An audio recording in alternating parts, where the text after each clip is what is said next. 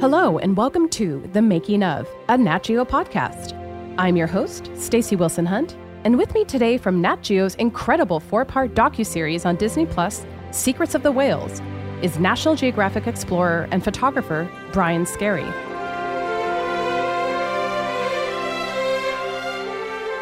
Welcome, Brian. Congratulations on the series. I have to say, watching it made me feel very emotional. I actually cried on a few occasions. Have you had that response from anyone else?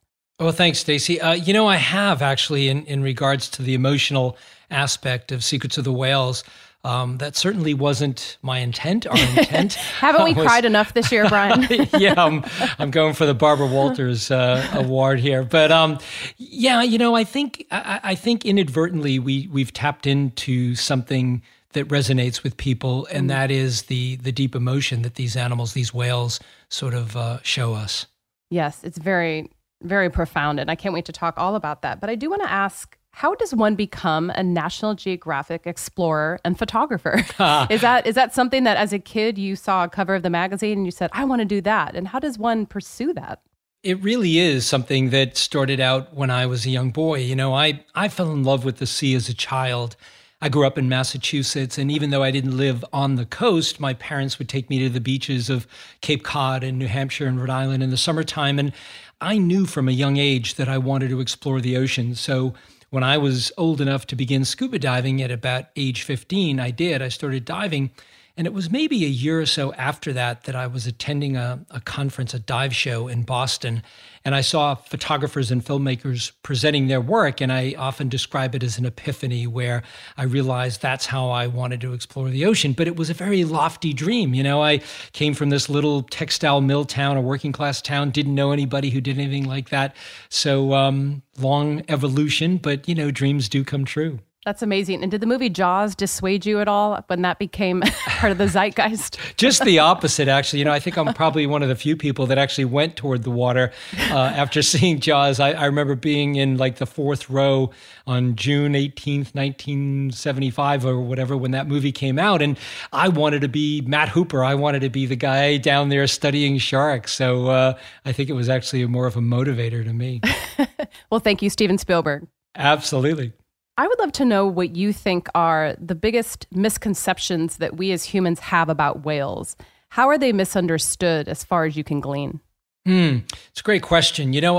I often say, or at least in proposing this project, that we have probably a multi-billion-dollar whale watching industry on planet Earth. People go on boats. Multi-billion dollars. Wow. Yeah, all over the world. Yeah, it's just a big fundraiser, for these entities. And it's a great thing. And folks go on boats and they see a whale breach or a tail slap. And then I just did that myself a couple of years ago in Juneau. Oh, wow. Beautiful. Yeah, perfect. That's a wonderful place. Mm-hmm. But then, you eat a hamburger and you go home and you just say it was a great day. I think the misconception is that, and this would be very common, is just that these are complex animals, that they really do have complicated lives, they have families, they have personalities, they do have emotion, as we mentioned. So I think that's really maybe the misconception. We tend to think of them as these big, cows or something out there. Not to say that cows don't have personality or emotion too, but of course. But what we know about whales is that with those big brains, they're doing very complicated things in the ocean, not so different than us. Right. They're not just performing for our gratification, essentially. Correct. Yeah. And what inspired you to want to tell this particular story in this 4-part format and as a Nat Geo series for Disney+? It was sort of a decade-long evolution. The last big story that I did about whales was for National Geographic magazine in 2008 about the most endangered whale in the world, the North Atlantic right whale. And I compared and contrasted that population with their southern cousins, the southern right whales. And in the decade or more that's evolved since then, I was searching for a narrative that would allow me to do a multi-species project with whales. The trick was finding that thread that would connect those things. And I considered a number of ideas, but it was really this notion of culture that I was starting to hear about. I was reading scientific papers, talking to researchers, attending conferences, and I was amazed to hear that these animals did things much like us, that within a genetically identical species, they're doing things differently depending where in the world they live. So it might be language, dialects, or food preferences, or parenting techniques, or all of these different things. So I initially started with a magazine proposal. It became an approved story at National Geographic magazine. Then I went to television and said, what do you think about doing a television series? And that was greenlit, and then it became a book, and sort of organically grew to all of these media platforms. So you're now sort of the Oprah of underwater photography and exploration, right? Yeah, I'm looking to form my network next week. Yeah. No. And that makes perfect sense, of course. And for viewers who may not have seen the series, each episode is centered on a different species: orcas, humpbacks, beluga, and sperm whales. Why did you choose these 4 to focus on? There was a little bit more science on some of them in terms of their cultures. And before we go too deep into this notion of culture, I want to offer a bit of a definition. A friend of mine who's a sperm whale biologist, Shane Garrow, he describes the difference between behavior and culture like this. He says, behavior is what we do. Culture is how we do it. So human beings, most humans eat with utensils. Some use chopsticks, others use forks and knives, and that's the difference between behavior and culture. So if an orca in New Zealand likes to, eat a certain type of food, maybe stingrays, they have figured out how to feed on stingrays, and they're the only ones in the world that do it that way. Genetically identical orca in the Falkland Islands like elephant seal pups, or the ones in the Norwegian Arctic like herring, a type of fish. So, again, that's pretty unique in the animal kingdom, in the sense that they're doing things differently depending on their geography, but it is part of their culture. And then, looking at the cultures that they pass down to their children, that these are their calves. These are learned behaviors. Again, like humans, they're not born with these innate traits. They have to be taught from their parents in many cases. So with each of those 4 species, there was a bit of rich science that we could at least begin to scratch the surface on some of these things. The belugas were a little bit more remote because they tend to live, of course, in the Arctic, where it's harder to work historically. Things are changing, not for the better up there with ice melting. But, I think with humpbacks, they've been studied for many decades. We're, again, only in our infancy in terms of truly understanding their lives. But there was a little bit more grist for the mill, I think, with those species. So when you're talking about the difference in behaviors, is it sort of like maybe how a Bengal tiger in Asia maybe feed differently from a tiger living in Africa? They're the same animal, but they have different environments and different evolutions as to how they consume food and feed their young, et cetera. Correct. That's right. I think, it's not especially common for animals to do things differently. If there's a certain species, they tend to do things much the same way. But with whales, they are, in fact, doing things differently. So, the orca in Patagonia, Argentina, they've figured out to feed on a sea lion, they have to time the tide right. They have to come up on the beach. They have to literally almost beach themselves. There's an amazing sequence where you show that in the show. It's just so calculated. And I feel bad for that poor little seal, but I understand that. Yeah, of course. No, we do. It has to happen, of course. Yeah, it is nature. But again, I think it's important to recognize that those orca in Patagonia are the only ones in the world who do that. That no other orca do things exactly that way. And then on another part of the world, they're doing it differently. So it's like humans, you have a preference for international cuisine, your ethnic foods, what you like to eat. And depending where in the world, that's a very important part of who you are. It's part of your identity. That's great. And what determined your focus on the locations that are featured in the series, which really do span the globe from New Zealand to the Cook Islands to Canada's Hudson Bay? I mean, you probably had infinite options. How did you focus on the locations that we do see in the series? Yeah, well, to some extent, there really wasn't an infinite number of locations where you could work. So over the years that I was researching this project, I was sort of drilling down and trying to find out, what time of year that the animals are in certain places, what the infrastructure was like in a given place. Some there was an infrastructure where I could charter boats and so forth. Others were more remote, and we sort of had to make it up as we went along. You had to know if the visibility underwater was going to be good, what the weather might be like. Were there researchers who could, provide sort of information and give us some historical context to what happens at certain times of the year? Did you have different people sort of staged all over the world giving you intel on the status of certain pods and populations? In many cases, yes. I mean, not in every single location. Some, as I said, we were sort of out there. We went to Sri Lanka, for example, and we had a great Sri Lankan whale biologist, but her expertise had been in blue whales, and she was now just beginning to work with sperm whales. So there wasn't a great body of information there. We had to kind of go out and hope we could find whales, and we did. What most surprised you about this process along the way that forced you to maybe rethink your approach? Were there kind of curveballs that were thrown at you in terms of, oh gosh, we're not getting the video we hoped to get, we're not getting the audio? Or did everything sort of unfold as you'd planned for it to? I think it was sort of the latter, but I would give some context to that in the sense that in the book, Secrets of the Whales, I write about whale photography and the challenges that you face. First of all, as an underwater photographer, I often say I don't have the luxury that my terrestrial counterparts have. I can't sit in a camouflage blind in some remote place and wait for a month for some elusive animal to wander by and then use a 600 millimeter lens to get that photo. We have to get in the water.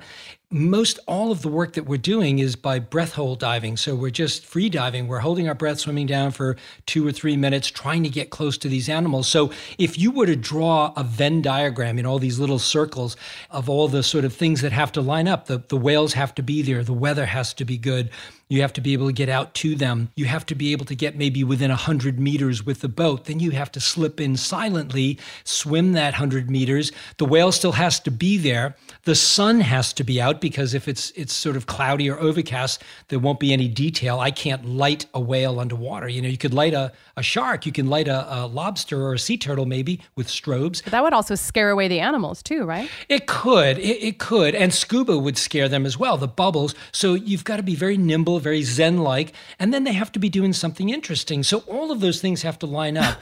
And when you multiply that, times 3 years, 24 locations, some very elusive species. Sperm whales, for example, they spend most of their life in the deep ocean. They're down hundreds of meters most of the day feeding on squid, and they only surface for maybe 20 minutes at a time to breathe. And occasionally they socialize, and those are the moments you're waiting for. So to answer your question, I had great expectations, but it was the greatest day of my life when the story or the project got greenlit. And then the next day you wake up and say, oh my God, I have to do this now. I have to Right. deliver the goods. But that Right. being said, there was almost this divine intervention. In every location, we got what we needed. Sometimes it took a long time. I think it was my second or third trip to Dominica in the Eastern Caribbean for sperm whales. I gave myself 5 weeks. And the first 3 weeks, I didn't see a single whale. And the scientist I'm working with said, this has never happened before. So that's not what you want to hear when you've got a limited amount of time. And what time of year was that? Those trips were generally in the spring. It's usually like April, May, although I did go once in December and the conditions were actually much better. So it's highly variable. Wow. This sounds very stressful, Brian. Tell me more about the holding your breath while taking the photographs. As someone who's never really done any diving of any consequence, that does sound very stressful. So tell me, first of all, how long can you comfortably hold your breath? And what kind of training have you had to undertake over the years to feel comfortable doing such a delicate dance? Well, I've been diving for over 4 decades, and most of the work I do is with scuba. So you're putting a scuba tank on and, wetsuit or dry suit. You're going down with all this equipment and breathing underwater. But as I mentioned, with whales, that doesn't really work. It's not very effective. You couldn't move freely. You're very encumbered, and the bubbles would scare the whales. So free diving is really the best way to do it. I've been doing that for decades as well. I think I really began in a serious way back in the early 90s working with whales, and then periodically over the years with different subjects. I've actually never timed myself to see how long I can breath hold. And I think that for me, it's largely mental. I mean, I do train for sure. I train year round. I live on the coast of Maine. And, during this project, I would be out there 5 minutes from my house going in the water in January, February, free diving, just to get comfortable with it, wearing heavy, thick wetsuits and the stuff that I would normally wear if I'm out in the Norwegian Arctic or someplace. So I was staying in training, and I have an app on my phone where I can, do these exercises to, increase my capabilities as a breath hold diver. But when you're underwater, I'm not actually timing myself. And right. I do think you are very busy doing other things at that point. That's right. Yeah. But, that being said, I think if there's action, if there's something happening in front of me, if there are whales out there, I can probably stay much longer. It's if you go down and then, the whale is swimming in the other direction or not interested in you, and I'm usually making very short dives. So I think it's kind of like the cold. And many times I'll work in polar regions and I'm under 25-foot thick ice diving with seals or something. And, it's 29-degree Fahrenheit water, super cold. And you really only feel the cold when nothing's happening. If there's action in front of you, your mind is very occupied, at least for me. Wow. So I think it's a little bit like that with the free diving too. So to answer your question, I would say 2+ minutes. Maybe on a good day I could get to 3, but it depends how far you had to swim to get to the whale and right. if you're out of breath. So and how exhausted, right? Yeah, exactly. Largely the series centers on your documentation of incredible sounds and acoustics and communications among the whales. My personal favorite is the Morse code that you recorded between the sperm whales. I love that clicking sound. It's so charming. Yeah. What sound did you hear that really just blew your mind that you thought, I never thought I'd be able to record this in my lifetime? Yeah, well, you make a great point, Stacey. These are acoustic animals. They live, based on sound. Many of them, the toothed whales, use echolocation, a type of sonar, so they see with sound as well. I think when I'm in the presence of an animal like an orca, they're scanning me. It's like being scanned by a supercomputer. They just know everything there is probably to know about me. But the sounds are also really interesting to hear. You mentioned the Morse code. These are the codas that sperm whales make. And I think it's important to recognize that this is really cutting edge science. The researchers that we're working with have just begun to figure out that they have their own dialects, that sperm whales have dialects, and that they seem to isolate by dialects. So the ones that we were working with in the Eastern Caribbean, there's maybe 24, 25 families. They all belong to what we call a clan because they share that same dialect. And evidently, according to researchers, when two sperm whales meet in the middle of the darkness of the ocean, they say where they're from. So one will say, I am from Dominica. And if the other one says, I am from Haiti, they go their separate ways. So, I was imagining the neighborhoods of New York at the turn of the century. I was just thinking that. Yes. Yeah, all these little enclaves of languages. The Italians and the Irish all trying to coexist, right? Exactly. That was exactly what I wrote in my proposal. So the sound, when you're in one of these social moments where the whales come together, particularly sperm whales, it's a cacophony of all these clicks. And, we don't know what they're saying, but clearly there's a lot going on. At the other end of the spectrum, I'm in the Canadian Arctic, standing on a riverbed at an estuary where 1,000 beluga whales will come in. It's their summer playground. They migrate hundreds of miles. They come to this very shallow water place to have their calves and to socialize and rub their skin on the I love the part where they're rubbing their skin on the floor. Isn't that great? It's so charming, yes. And that's stuff that had never been seen before. We built new cameras, we put them in, remote cameras, and got that behavior. But you're standing on the shore day and night. It's bright 24 hours a day. It's the land of the midnight sun. And here's all these sounds. Even at 2 a.m, I'd go back and climb into my tent and you could just hear it all night long. So the sounds are enchanting. It's really that siren song of the ocean, I think, that's calling to you. So I don't know about anything that I really didn't know that we could record or capture, but it is a big part of the story. So having the sound along with the behavior, the actions with each other, it's all really important to understand the full context of how these animals work. It's amazing. And what have you found to be the most reliable and or cutting edge technologies that you use to record these sounds? And how has that changed just in the decade or 15 years you've been centering your studies on these animals?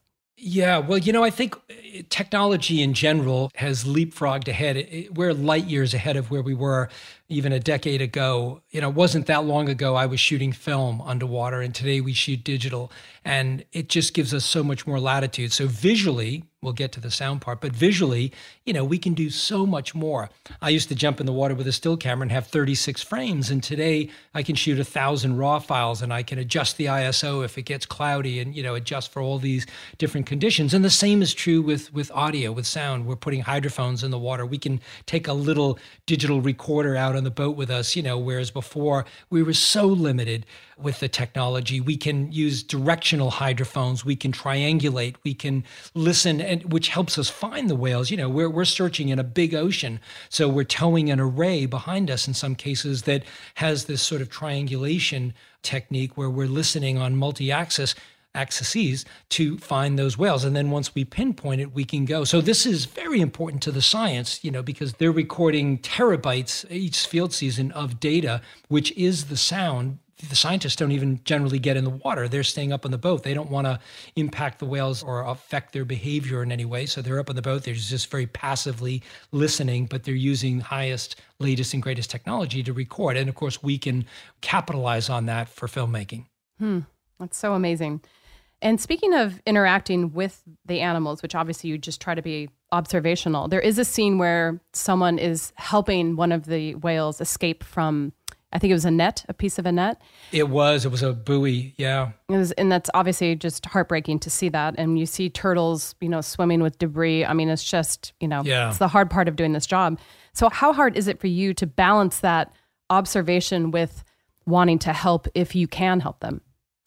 It's really a great question. And over the years that I've been doing this, I've many times seen troubling situations out there. And sort of my policy with that is that if it's a anthropogenic stress, if an animal is entangled in monofilament fishing line or gets caught in a buoy or something, and we're not going to impact the fisherman or somebody, we're not going to destroy his or her fishing gear, but we can disentangle that animal, we're going to do it. I'm going to do it. I wouldn't want to do anything that would, like I said, impact somebody's livelihood. But in most of these cases, they're dragging fishing gear for miles sometimes or days.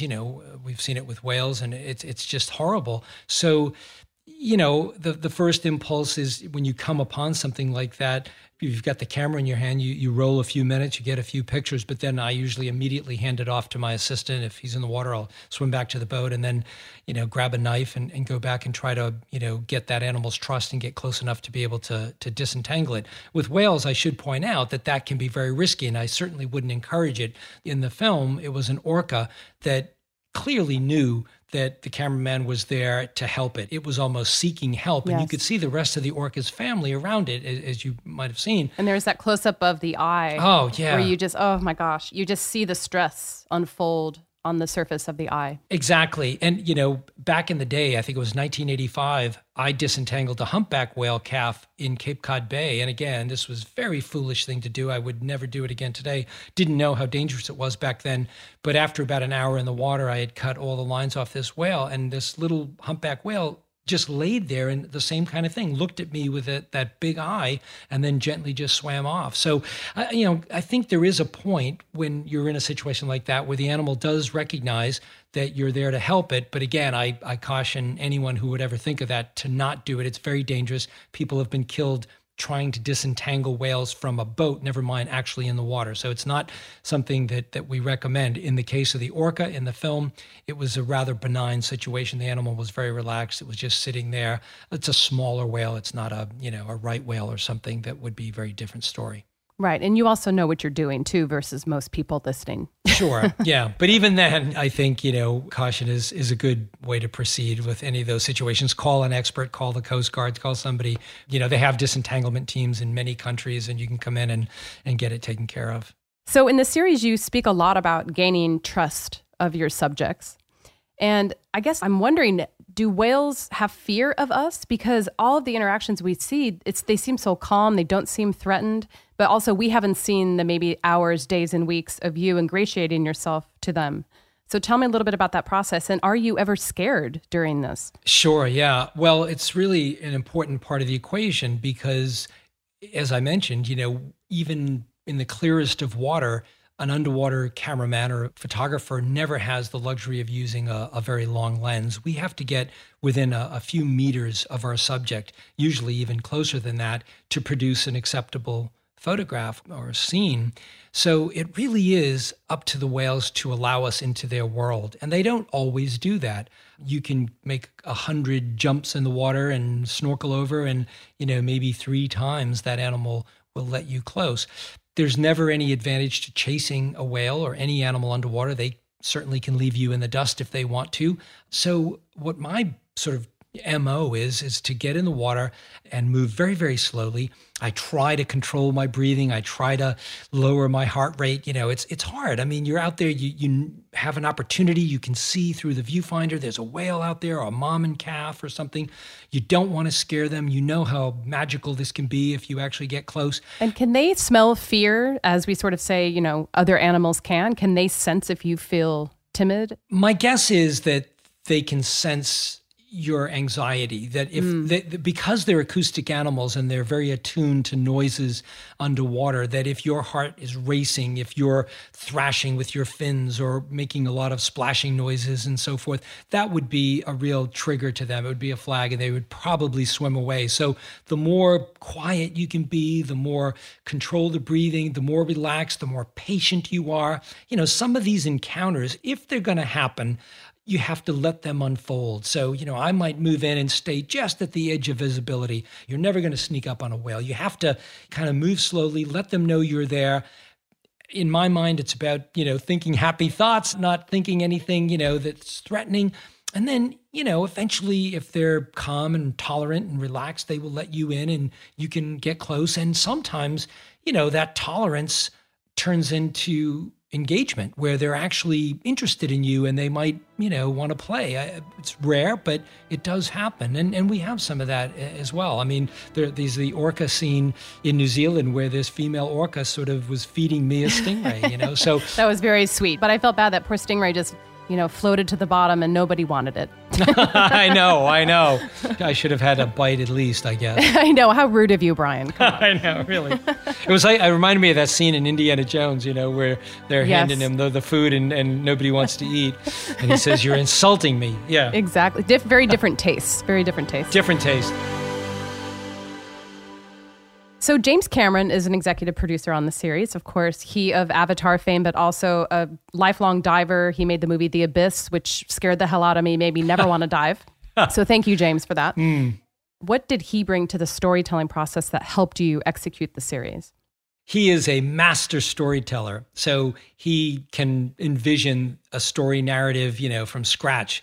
We presented him with a narrative and he crafted it and made it even better. But he's also this great ocean explorer. I mean, he's been down to Marianas Trench in a submarine that he designed and built. So he, in his DNA level, understands exploration. He understands aliens, right? I mean, he's writing about aliens, and that's what these whales are. They are an alien intelligence on our planet, and he understands storytelling and the ocean and the challenges and where to balance science with a little bit more of the story and how to get that blend just right. So, I mean, it's a wonderful privilege working with James on something like this because we come from it with the same ethic, I mean, we both love exploration, we both love storytelling, but his set of skills is unique in the world, and that adds tremendous value to a project like this.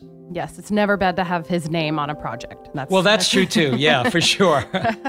He is king of the world, as he announced at the King of the world, right. So I wanted to talk a little bit about sort of the culture surrounding whale protection and whale preservation. I remember growing up in the 80s, the era of Greenpeace, and I'm from the Pacific Northwest, so this was very much a part of where I grew up. People hanging from bridges, draping signs across traffic overpasses.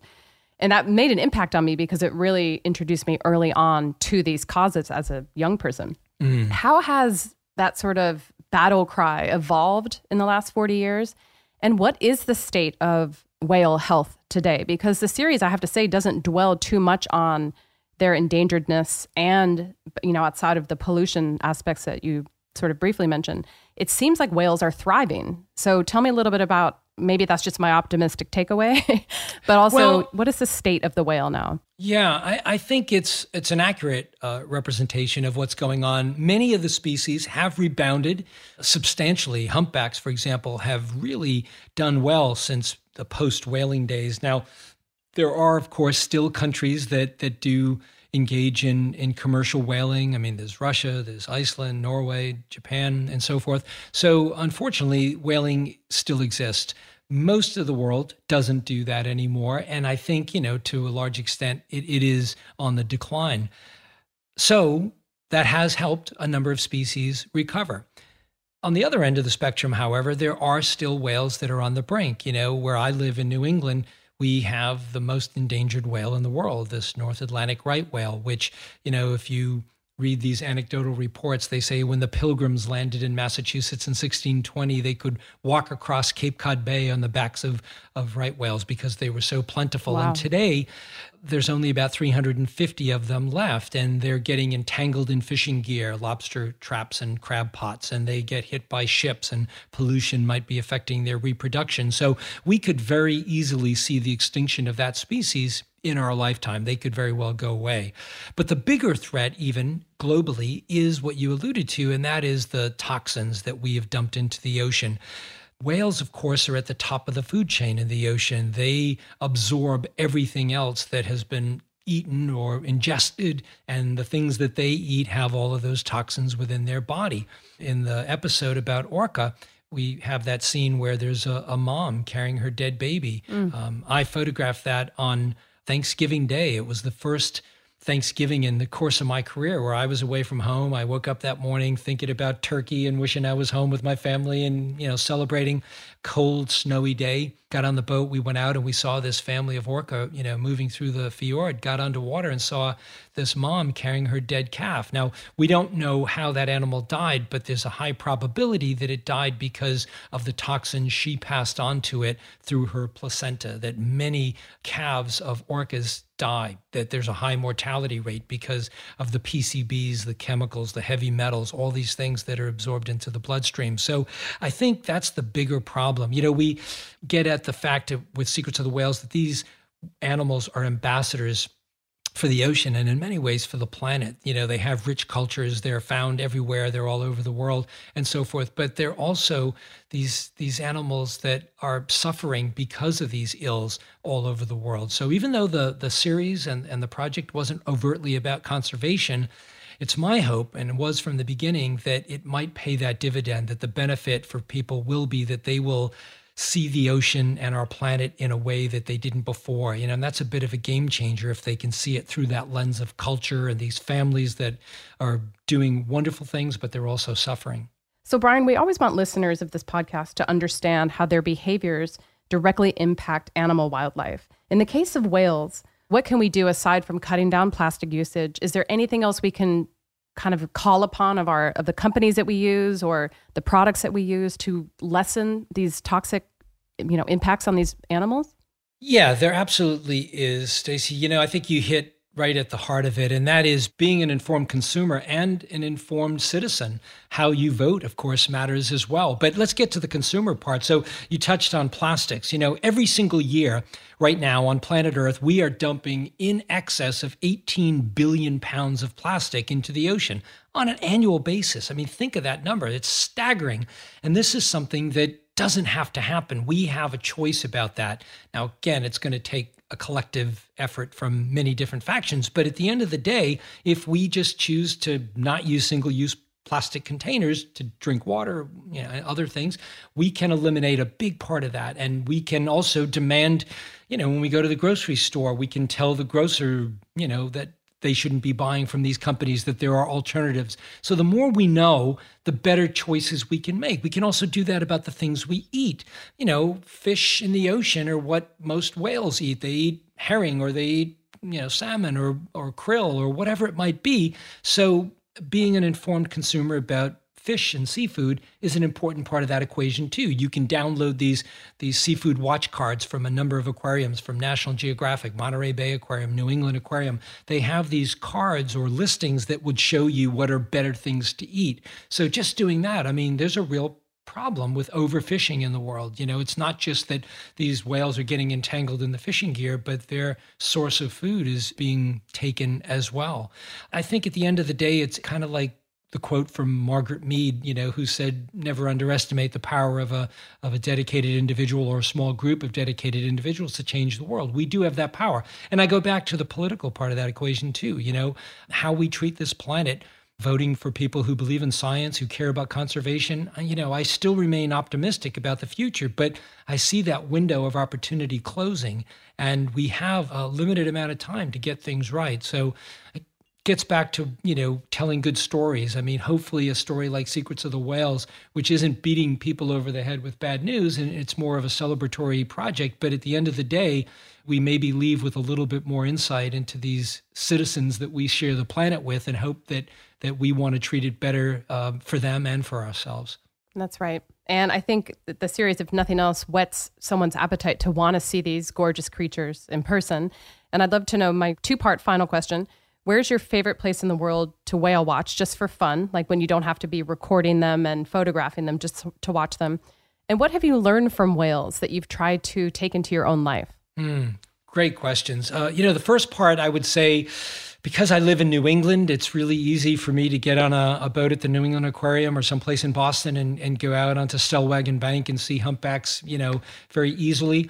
If I were to journey far away, I love New Zealand, places like Kaikoura, to go out and see sperm whales, these giant, majestic males, the animals that we didn't see a whole lot of during the filming of Secrets of the Whales because we didn't go to Kaikoura, but that would be a fun place to go. But there's any place that you go and see a whale is a pretty good day. As for the second part of your question, what I sort of learned or took away, I think these last 3 years of sort of intensive work with whales reminded me of what I already knew, the things that matter to our own lives. What I learned is that to these animals, family matters. They celebrate their families. Many of them are matrilineal societies. They're led by the older, wiser females. Very, very smart of them, yes, I would say. Agreed. Just like the elephants too, right? Exactly. I have a wife and 2 daughters, and I dedicated my book to them, and I made that analogy. I said, like the whales, they're strong leaders. But, they celebrate their mothers, their grandmothers, their children.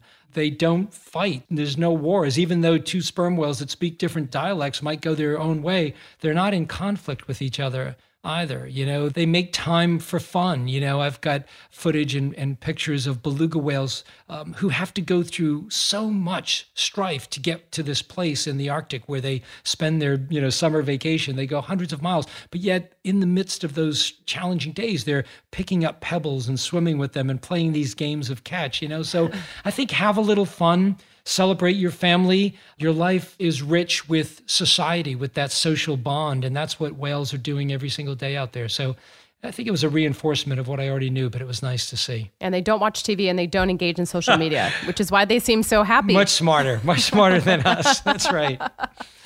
Well, thank you so much, Brian. This has been so inspiring and has just made me want to take another trip to see whales really wherever I can, as soon as we can safely do so. I think you should do it. Thank you, Stacey. My pleasure. Thank you so much. I'd like to thank Brian Skerry for joining me today. For more information on Secrets of the Whales, please visit natgeotv.com/FYC.